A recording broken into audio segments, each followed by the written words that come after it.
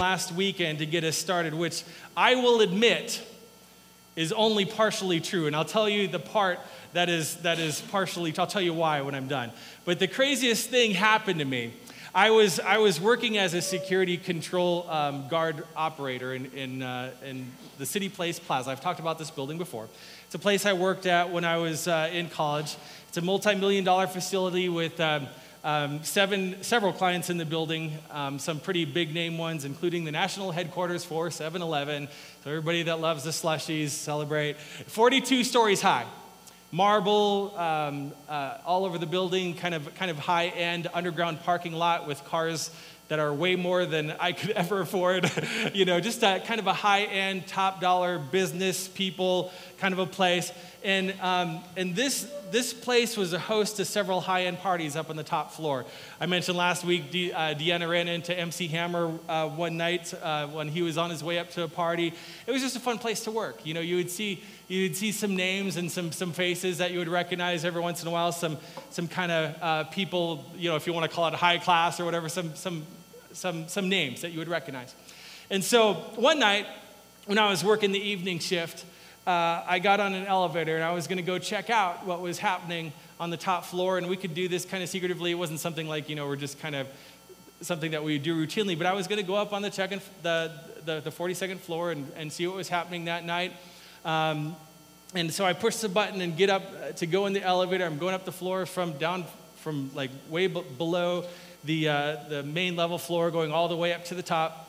I hit the button, and as I am still ascending, the elevator stops on one of the main floors, one of the concourse floors, and President Obama walks into the elevator with me. And what was surprising was there was nobody talking on their wrist, no heavy-duty secret security around. And what was more surprising is that also walking into the elevator with him was Tom Brady. Now, everybody that was here last week, you've got to keep your cool, okay? Don't ruin it for everybody else. So Tom Brady, he comes into the elevator with him, and so I'm thinking, this is really bizarre. And even in a high-end place like this is kind of unheard of. President Obama, and he's here with Tom Brady, and we still got a lot of floors to go, and anything can happen. But then things got even crazier, and Michael Jackson walks into the elevator.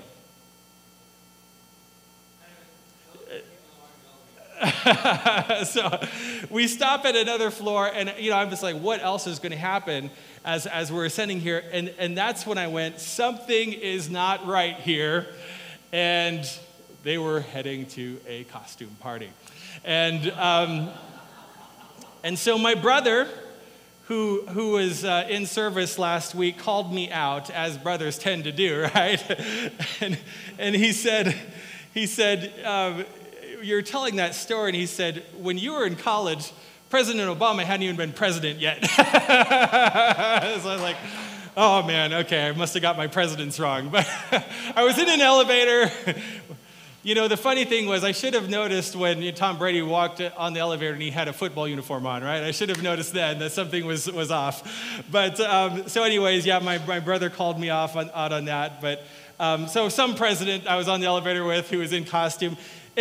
So some of you are thinking, man, this was going somewhere, and then all of a sudden it did not. But just as I promised you last week, there's a reason for me telling this story of riding an elevator with costume celebrities. And last week, as I said, we kind of gave a short introduction to this series that we're jumping into. But what I love about that kind of encounter of riding in the elevator, which was true. I rode up in the elevator and checked out a party that was going on, a costume party. It paints a picture of what I think the book of James is all about, and what James is going to do over the next few weeks. And he's going to strip away all of the exterior, and he's going to start with the interior, the inside of who we are. That's opposite many times of what we do in the church world, where we kind of lead with the exterior, right? But God, interestingly enough, is much more interested in the interior. Because here's the deal, we operate out of identity. We do, a lot of us, without even thinking about it, whoever you are and whatever your framework is for who you are, we operate out of identity. So, whatever you say that you are, whatever your framework is for who you are, that's going to determine how you treat your friends, what your calendar looks like, all the things that we do, how you plan, how you spend your money, how you face pretty much every situation in life comes out of your identity, and all ultimately we're going to spring out of our identity. And so James, he starts the whole book with his identity. And he starts in it with this very first verse of his letter. This is what he says: James, a servant of God and of the Lord Jesus Christ. Nice to meet you. I'm James, a servant of God and of the Lord Jesus Christ. And so he's introducing himself, and that's when he says who he is. He puts his identity right out there in front, and he said that identity, it flashes itself out in James' life as we read through this book. And so when he comes into our world inspired by Holy Spirit to do what he's going to do and to write what he's about to write, he first wants to get down at the heart of our identity, and he's asking the question, who do you see yourself as? And this is how we put it last week. Are you a Christian in a costume going through all the motions? Or has something truly happened and your identity has transformed, it's changed? Because when our identity changes, that's when things really start happening. James does, what he does is he sort of bursts through the door, and he says, he asks this question: are you a follower of Jesus? And are you born again? And are you a son of God? Are you a daughter of God?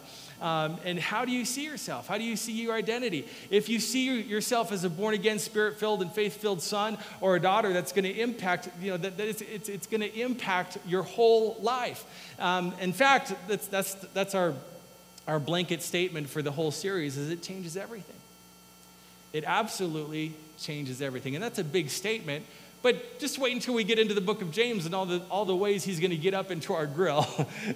So not just something, but it changes everything. And James opens it up and he says, if this has truly happened to you, if you've taken this step in your faith, you have a personal faith, it's going to affect how you talk to each other and about each other. It's going to impact the way that you plan your retirement. It's going to impact, from our series that we started this year, from you might not be in collecting seashells, right? But it'll have an impact on the way that you go through tough stuff. James is going to talk about that. It's going to impact the way that you process and read the very Word of God. It's going to torpedo your pride, which is something we struggle with, right? It's going to affect your attitude towards the least of these, which we have an opportunity to be the hands and feet just this afternoon, right after church, the neglected and the forgotten. It's going to have some impact on the way that you deal with temptation. He's going to talk to us about that. And it's ultimately going to challenge you to prove and to walk out your faith. And James says, I want to know, has your identity changed on the inside? So we started here last week and said if you took a look at the book of James as a whole, and you looked for a hinge verse, if you will, that you want to hang the rest of the book on, it'll be that one that we opened up with this morning. For as the body apart from the spirit is dead, it's useless, it's nothing, so also faith apart from works is dead. And that faith without works, in other words, is a guy that puts on a mask at the costume store and gets in the elevator to go to a party. Right? True faith proves itself and works itself out in every single area of our lives. And this is where the rub comes in for a lot of us, and especially in the modern church, because we know that the gospel that we're familiar with and the gospel that we live and we move in is a gospel and it's a message of grace. Paul says in Ephesians, for by grace you have been saved through faith, and this is not of your own doing, it's the gift of God, not a result of. Okay, so what's going on, Paul and James? Let's get our act together. It's not a result of works, so that no one can boast. Okay, so we all know that, I think, that Destiny is a house of grace. This house is a house of grace. Jesus is a king of grace. Our story is a story of grace. Our story is not try your best, work harder to work your way into kingdom. That's not the story at all. Our story is grace built a bridge from heaven to earth. for us. And so that's how we get into a relationship with God. But James comes in and he says, yes, that's true. And there's also another side to this. We are saved by grace, but real grace and real faith are alive. And when they are alive, they move out into all of the areas in our lives. And when they do, things change. Faith without works, James says, is pointless. It's dead. It's worthless. James is stepping into the equation, and it feels a little bit challenging, doesn't it? Right from the get-go, it's like, who is this guy and where did he come from? And so that's what we're going to do today, what we didn't have the time to do last week. Let's find out a little bit more about this guy, James. Back to verse 1. Let's do some Bible trivia. I think everybody is at this level in the Bible trivia class this morning. Who wrote the book of James? Thank you. James. So right in chapter 1, verse 1, it tells us that, hey, I'm James. And who is he? He's a servant of God and of the Lord Jesus. But which James? Because there's lots of James in the Bible. There's a disciple, there's disciples who are James. There's other James that appear in the story. Which James are we talking about? We're talking about James, the brother of Jesus. That's some of us know that. It's a little bit hard for us to, when we really start thinking about it, wrapping our mind around. That's a little weird to think about. Some of you are like, no, Jesus came, down out of heaven. He was born of a virgin. Well, yeah, but he ended up in a family. He ended up in a family, and his parents had other children, and so he sat around the dinner table with brothers and sisters. And, just like a lot of us. And as he was growing up, I kind of wonder this, did he fight over things in the house, or when that kind of situation happened, did he just multiply like the toy that everybody was fighting over? Here, you have one, you have one. I don't know. And how did it work in the bathtub? Was he walking on water when he was little? We don't know. It's just interesting to think about Jesus' family life. It's fun to think about. But the point that I'm getting at this morning is that he lived in humanity. And I know that it's hard for us to sometimes get our minds around, but one of his brothers was named James, and James ended up being the author of this book. So who is this guy? But besides the whole brother of Jesus thing, I want you to see the story and the arc of James' life, because some of us know full well that he didn't start out being the kind of material that you would think that Holy Spirit would use to write a book in the Bible. He started out being a naysayer to Jesus. He wasn't a fan. He actually was more of a scoffer at his own brother and the calling that was on his life when he first started out in the story. So if you have your scripture with you, or if you're following along on the handouts or on the screen, I just want to drop down in a few places in the Gospels with you so that you can see this with your own eyes. I could just run by the text, but I want us to actually put our eyes on it. I want us to read it together this morning. So Matthew chapter 13, beginning in verse 53, it says, when Jesus had finished these parables, he went away from there and he's coming into his hometown. He taught them in their synagogues so that they were astonished. And they said, where did this man get this wisdom and these mighty works? Is this not the carpenter's son? Is not his mother called Mary? And are not his brothers James and Joseph and Simon and Judas?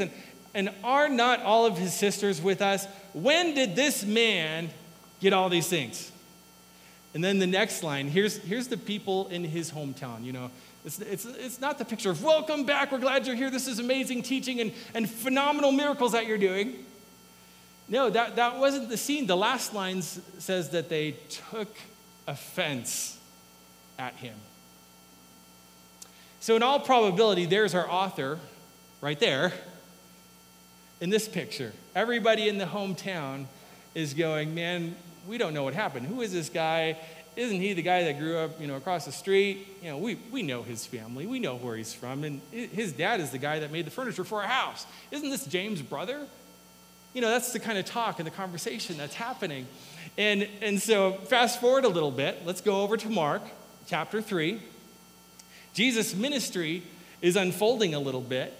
Great crowds of people are swarming everywhere that he goes. And it says in verse 20, it says, then Jesus, as we talked about, Jesus went home and the crowd gathered again so that they could not even eat.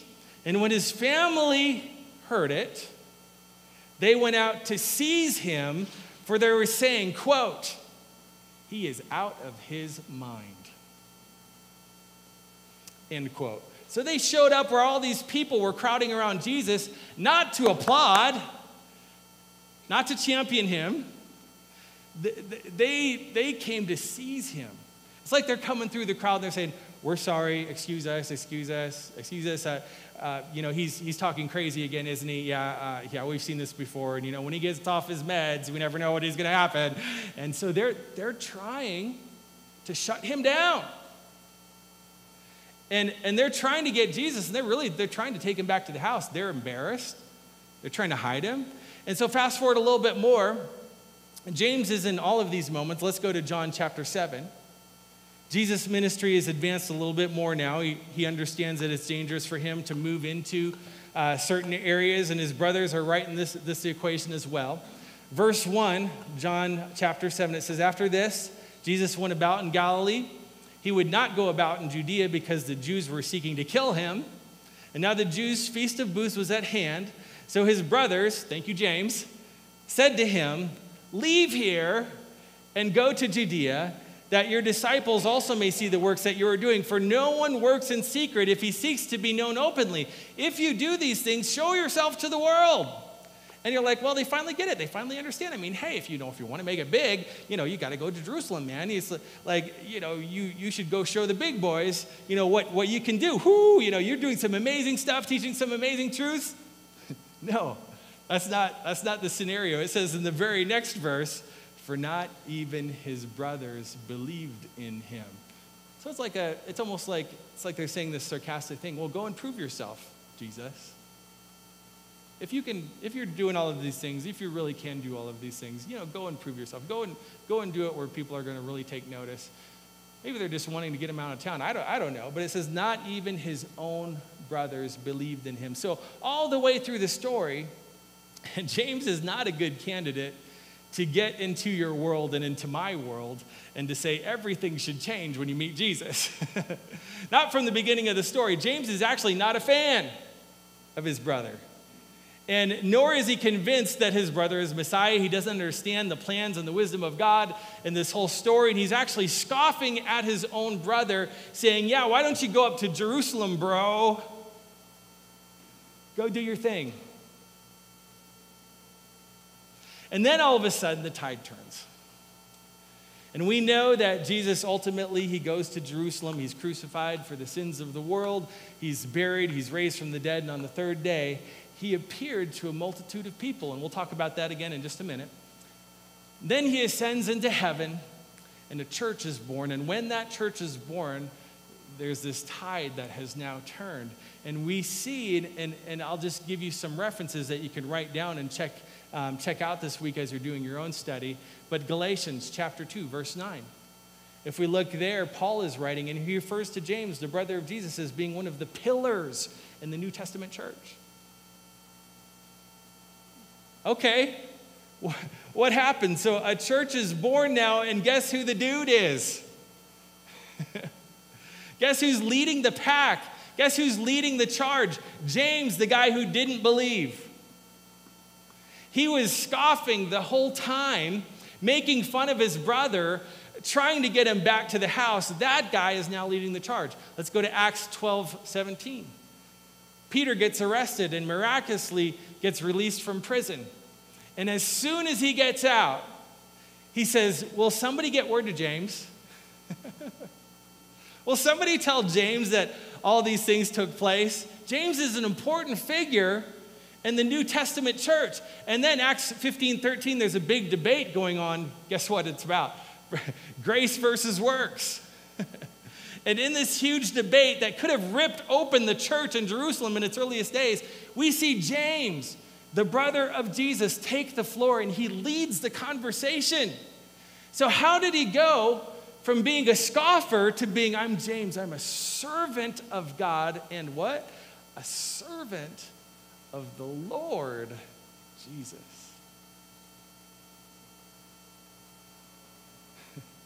How did that happen? Well, I believe it happened in 1 Corinthians 15. We'll see this story unfold. So Paul is writing about how he came to see Jesus as alive from the dead. But in the story, there's something pretty powerful. So verse 1, if you'll follow along, 1 Corinthians 15. It says, "Now I would remind you, brothers, of the gospel I preached to you, which you received," this is Paul talking, "in which I stand and by which you are being saved, if you hold fast to the word that I preached to you, unless you believed in vain." And then Paul unfolds this, beginning in verse 3. He says, "I delivered to you, as of first importance, what I also received, that Christ died for our sins in accordance with the Scripture, that he was buried, that he was raised on the third day in accordance with the Scripture, and that he appeared to Cephas, and then to the 12.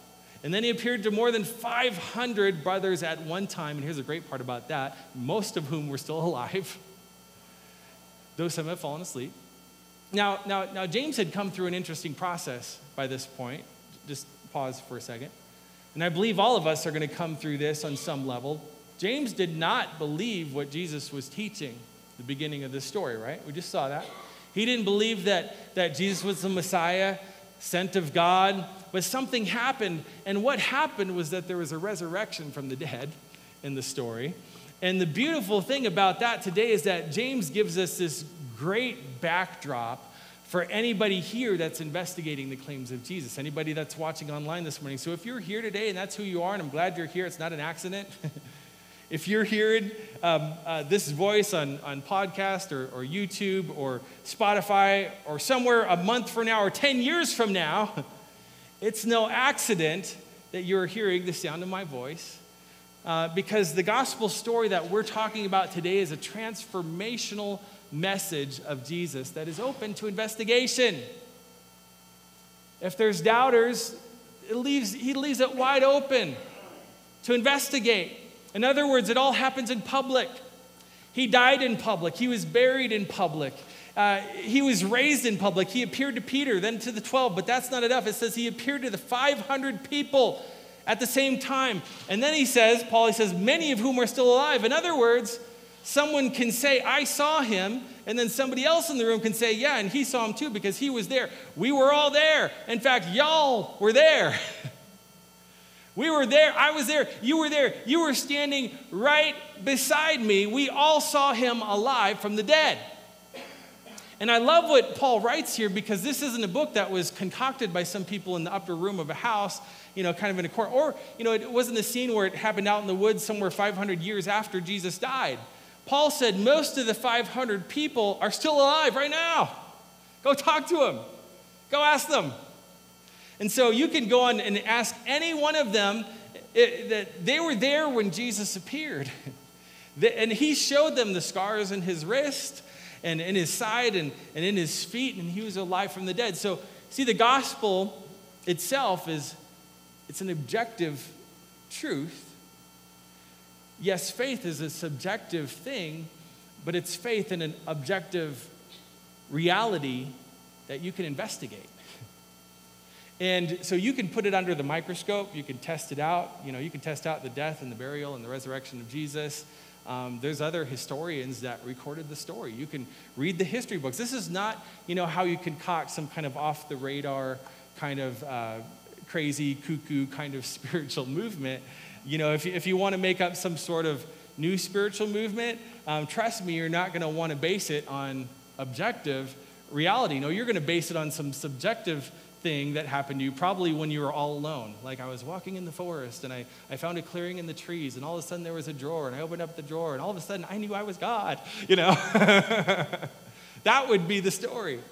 Every kind of seat of my pants spiritual movement is based off of a subjective, I heard, I saw, I know, only I know, I got the secret code, I know the secret thing, I was there, and I saw, and I understood everything, therefore everybody should follow me. Jesus is not like that.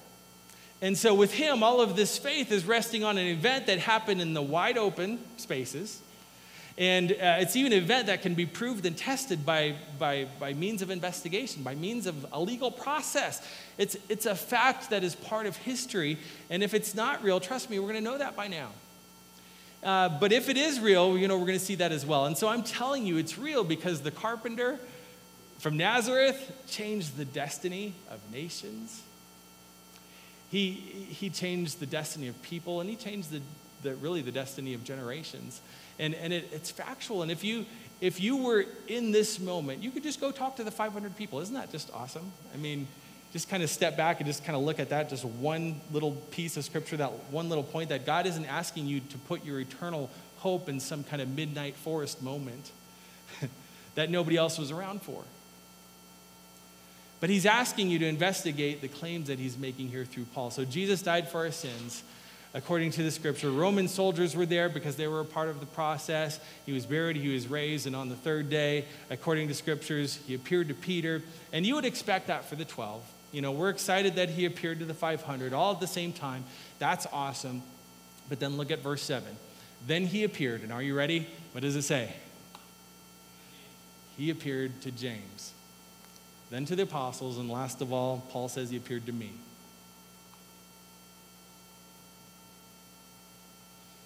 Can you imagine the meeting between Jesus and his brother? Anybody have a brother in the room? Right? Have you ever heard your brother tell you, I told you? Some of us, it might be a little bit meaner. I told you so. But, can you imagine this meeting? Jesus appears to the 500, and he appears to the 12, and yes, he appears to Peter, but then he says, I got to go find James. I guarantee you James wasn't looking for him. But Jesus was looking for James. And can you imagine when Jesus finds him? Hey, what's up? Scars. I don't know. I'm just imagining what it was like. Look at my scars. What do you think he came and he said, what were you saying? Were you saying, go to Jerusalem, bro? Is that what you were saying? Is that what I remember you saying? Bro, and get in the big lights of Jerusalem. You are such a Messiah. They can't wait to have you there. Remember when you came to that guy's house and you're like, he's crazy? Did he bring any of that up?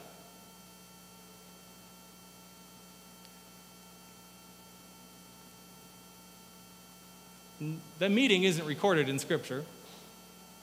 I can't go and look and say that this is what happened. You're like, well, tell us about the meeting. Well, I can't. It's not in the story in the written, inspired Word of God. But what can we infer?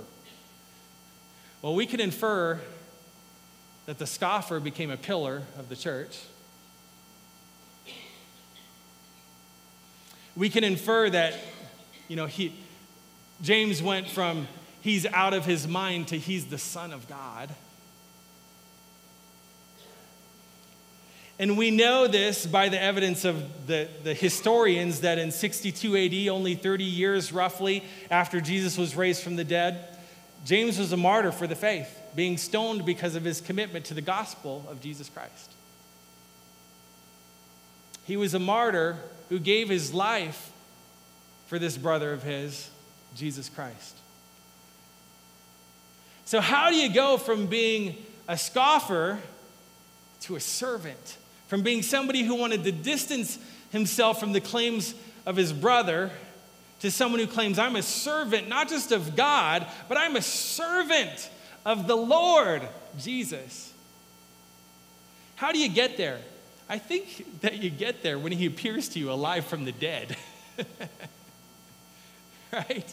And then two things, when that happened, when that meeting happened, two things became instantaneously and overwhelmingly true. Number one, the factual nature of his resurrection is undeniable. I mean, he's standing here right in front of me, right? He's right there, scars and all. But secondly, maybe most importantly, maybe most transformingly, is the reason for his resurrection is now clear. He comes, and I can imagine Jesus saying to James, that day that we were sitting out, by the lake, and I was trying to tell you that this was God's way of restoring mankind to him, back to him. And I was trying to explain it. I was trying to tell you, it kind of looked crazy, but the reason I don't look like Dad, I was trying to explain it. The only way to get to God wasn't, to keep doing some religious things over and over and over again. It was God making a final and one-time sacrifice. It was going to be me. And I was trying to explain this, and you were like, you're crazy. And, you're out of your mind. I don't know what you're talking about. Well, this is what I was talking about. This is it. I'm here. And James, it was for you. This is the reason. It was for you. It was for you. Yeah, we grew up around the same table.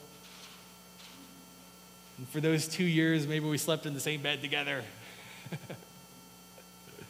And we ran up and down the same streets, and we played in the same fields. But this was the plan all along. It was for you. And that's when James got it. That the resurrection is real, but the resurrection is also for me. That, I could have a way to God, and that this guy who grew up in my house, I called him brother, but I'm sort of in a way his brother, but I'm not his brother. He's from God and through my mother, and he's the bridge to forgiveness and a life. It's a lot for me to explain, but James was radically transformed in that moment. Can you just imagine that being that for me is the moment that James was transformed. That was the moment. And so, those people in the church who have grown up, going to things like Vacation Bible School and all the way up there saying, I've loved Jesus all of my life. I've just always loved Jesus. I don't even really know when I put my faith in him because I've grown up in that family and that environment. I've always been a believer, and that's really cool. That's an amazing, absolutely fantastic testimony. But then you meet those other people who are like, oh man, well, let me tell you. Let me tell you my story. I was a mess. I was crazy. I was down in the hole. I was out of it. And God came and he saved my life. And look at me now. I am alive. I have a family now. This is unreal. Jesus changed everything. This is phenomenal. This is amazing. He was my rescue. And we're like, hey, chill, bro. You have all eternity to be excited. Well, James, he got saved. James got saved. And when he had an encounter with Jesus, it was transformational. And therefore, he opens up his letter. He begins, and he doesn't say, hey, this is James, you know me. I'm the big bro, who grew up in the same house with the Messiah. No, he says, I'm a servant of God and a servant of the Lord Jesus.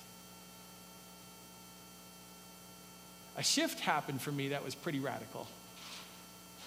You might have known me before, but let me start by saying that. I've changed my mind.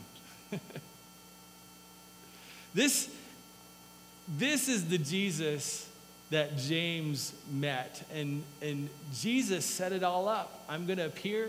Peter's going to see me. I'm going to have to talk to him about that fireside thing and all that business. The 12, they're just freaking out. They're excited. They got to see me. I need a big crowd. I need 500 people. They're going to see me. But James, I'm going to make a beeline for James. And without shame and without grace, I'm going to come and meet him face to face. Where's James? Without a doubt, Jesus radically changed James' life. And I think there's too big of a value on being safe. In fact, we hear it all the time. You're talking to someone, their kids are in high school, and they'll say something like, oh, don't worry about them. They're with the good kids. They're hanging out with the good crowd. Or, those kids that they're running with, they're all good kids. And I'm like, yeah, I don't know about all of them. Are you sure about that?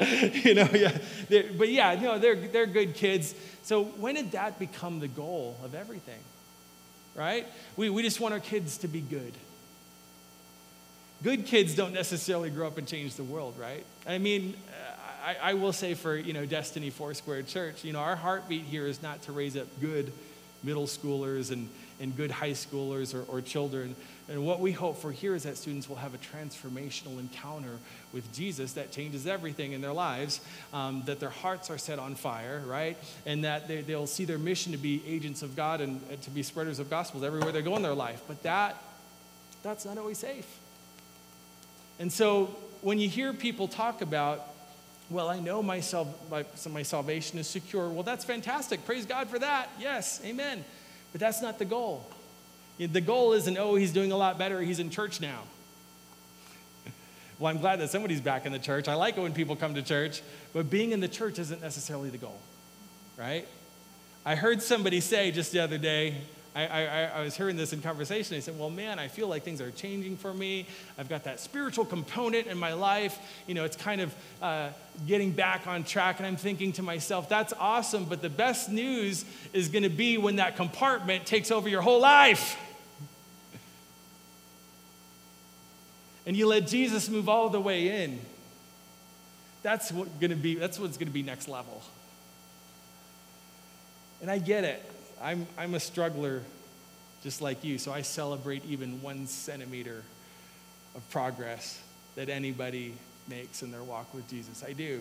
But the goal isn't to be good. The goal isn't to get our salvation settled. The goal isn't that we, have a spiritual compartment or division to our lives. The goal isn't to be in church. The goal is to have an encounter with Jesus that is so powerful and so transformational that we go from being a scoffer to being a servant of God.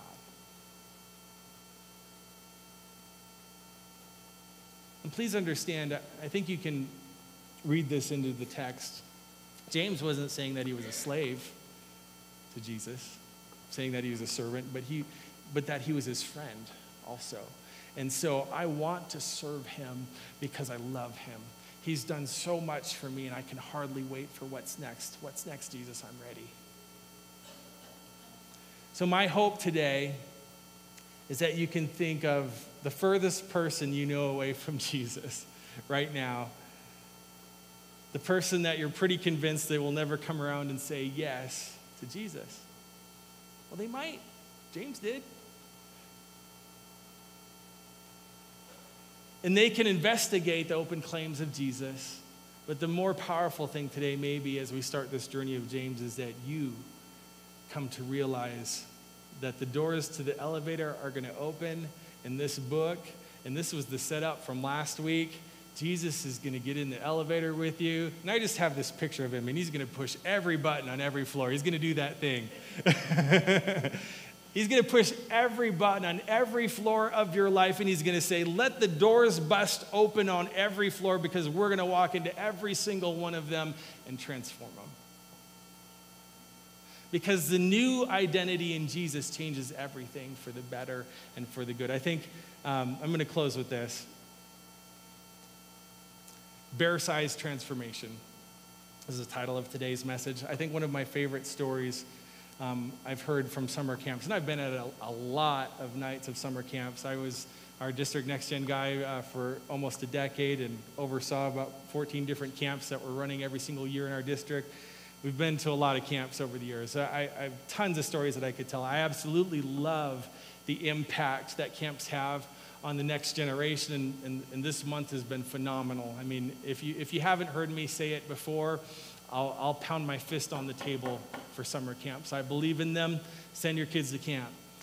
There is life-changing, rearranging, fall-on-your-face moments that happen every single year. But there's also some pretty out there and crazy things that happen too. And so if you know camp culture, you know.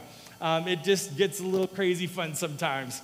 And so I heard Louis Giglio share this story, and I just thought, what a perfect picture to kind of wrap up our story today. He was sharing this story that I want to share today and close with. He was talking about passion camps.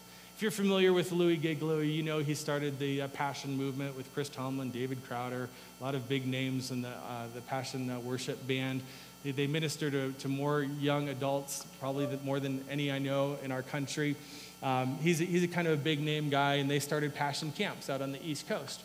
And so he's telling the story on a podcast about Passion camps, and the camp that his church hosts out in Atlanta. And this happened just a couple of years ago. And they have this character there called Chaos Bear. Can we see a picture of Chaos Bear?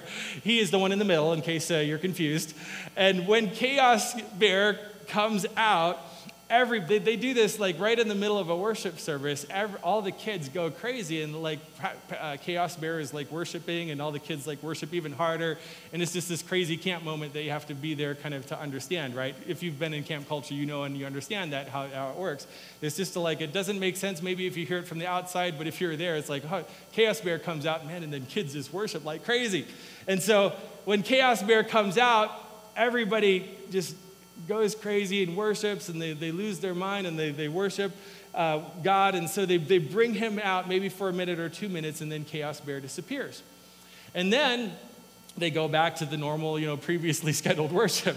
And so Chaos Bear is amazing, but even from a distance, I think all of us in the room and anybody that's there at the camp probably knows that he is, and already figured out that he is not a real bear, all right?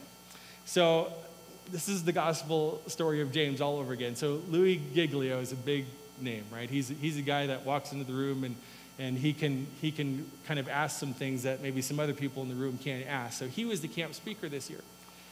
And he comes in and he's watching Chaos Bear, and he's loving the energy and the things that are happening at camp. He's loving what God is doing. And so Louis, he's got some clout. He's a camp speaker this year, and he texts the leader of the camp. And he says, what are the odds that we can get a real bear here tomorrow night for chapel? What are the odds? This is a true story. The camp director is like, he gets a text message back. He says, I'll get back to you. I'll get back to you. So they had to find a loophole. The camp was in Florida. In Florida law, to make it work, but they did. And it was all legal, and it was legit, and it was right. They couldn't bring a bear on campus. They could bring a bear on campus, but it just couldn't spend the night. Well, hey, no problem. He didn't need to spend the night. They just wanted him for the chapel service. And so as long as the bear showed up, comes to the evening session, and then gets out of the county by midnight, we're good. And so they found somebody who's actually just down the road.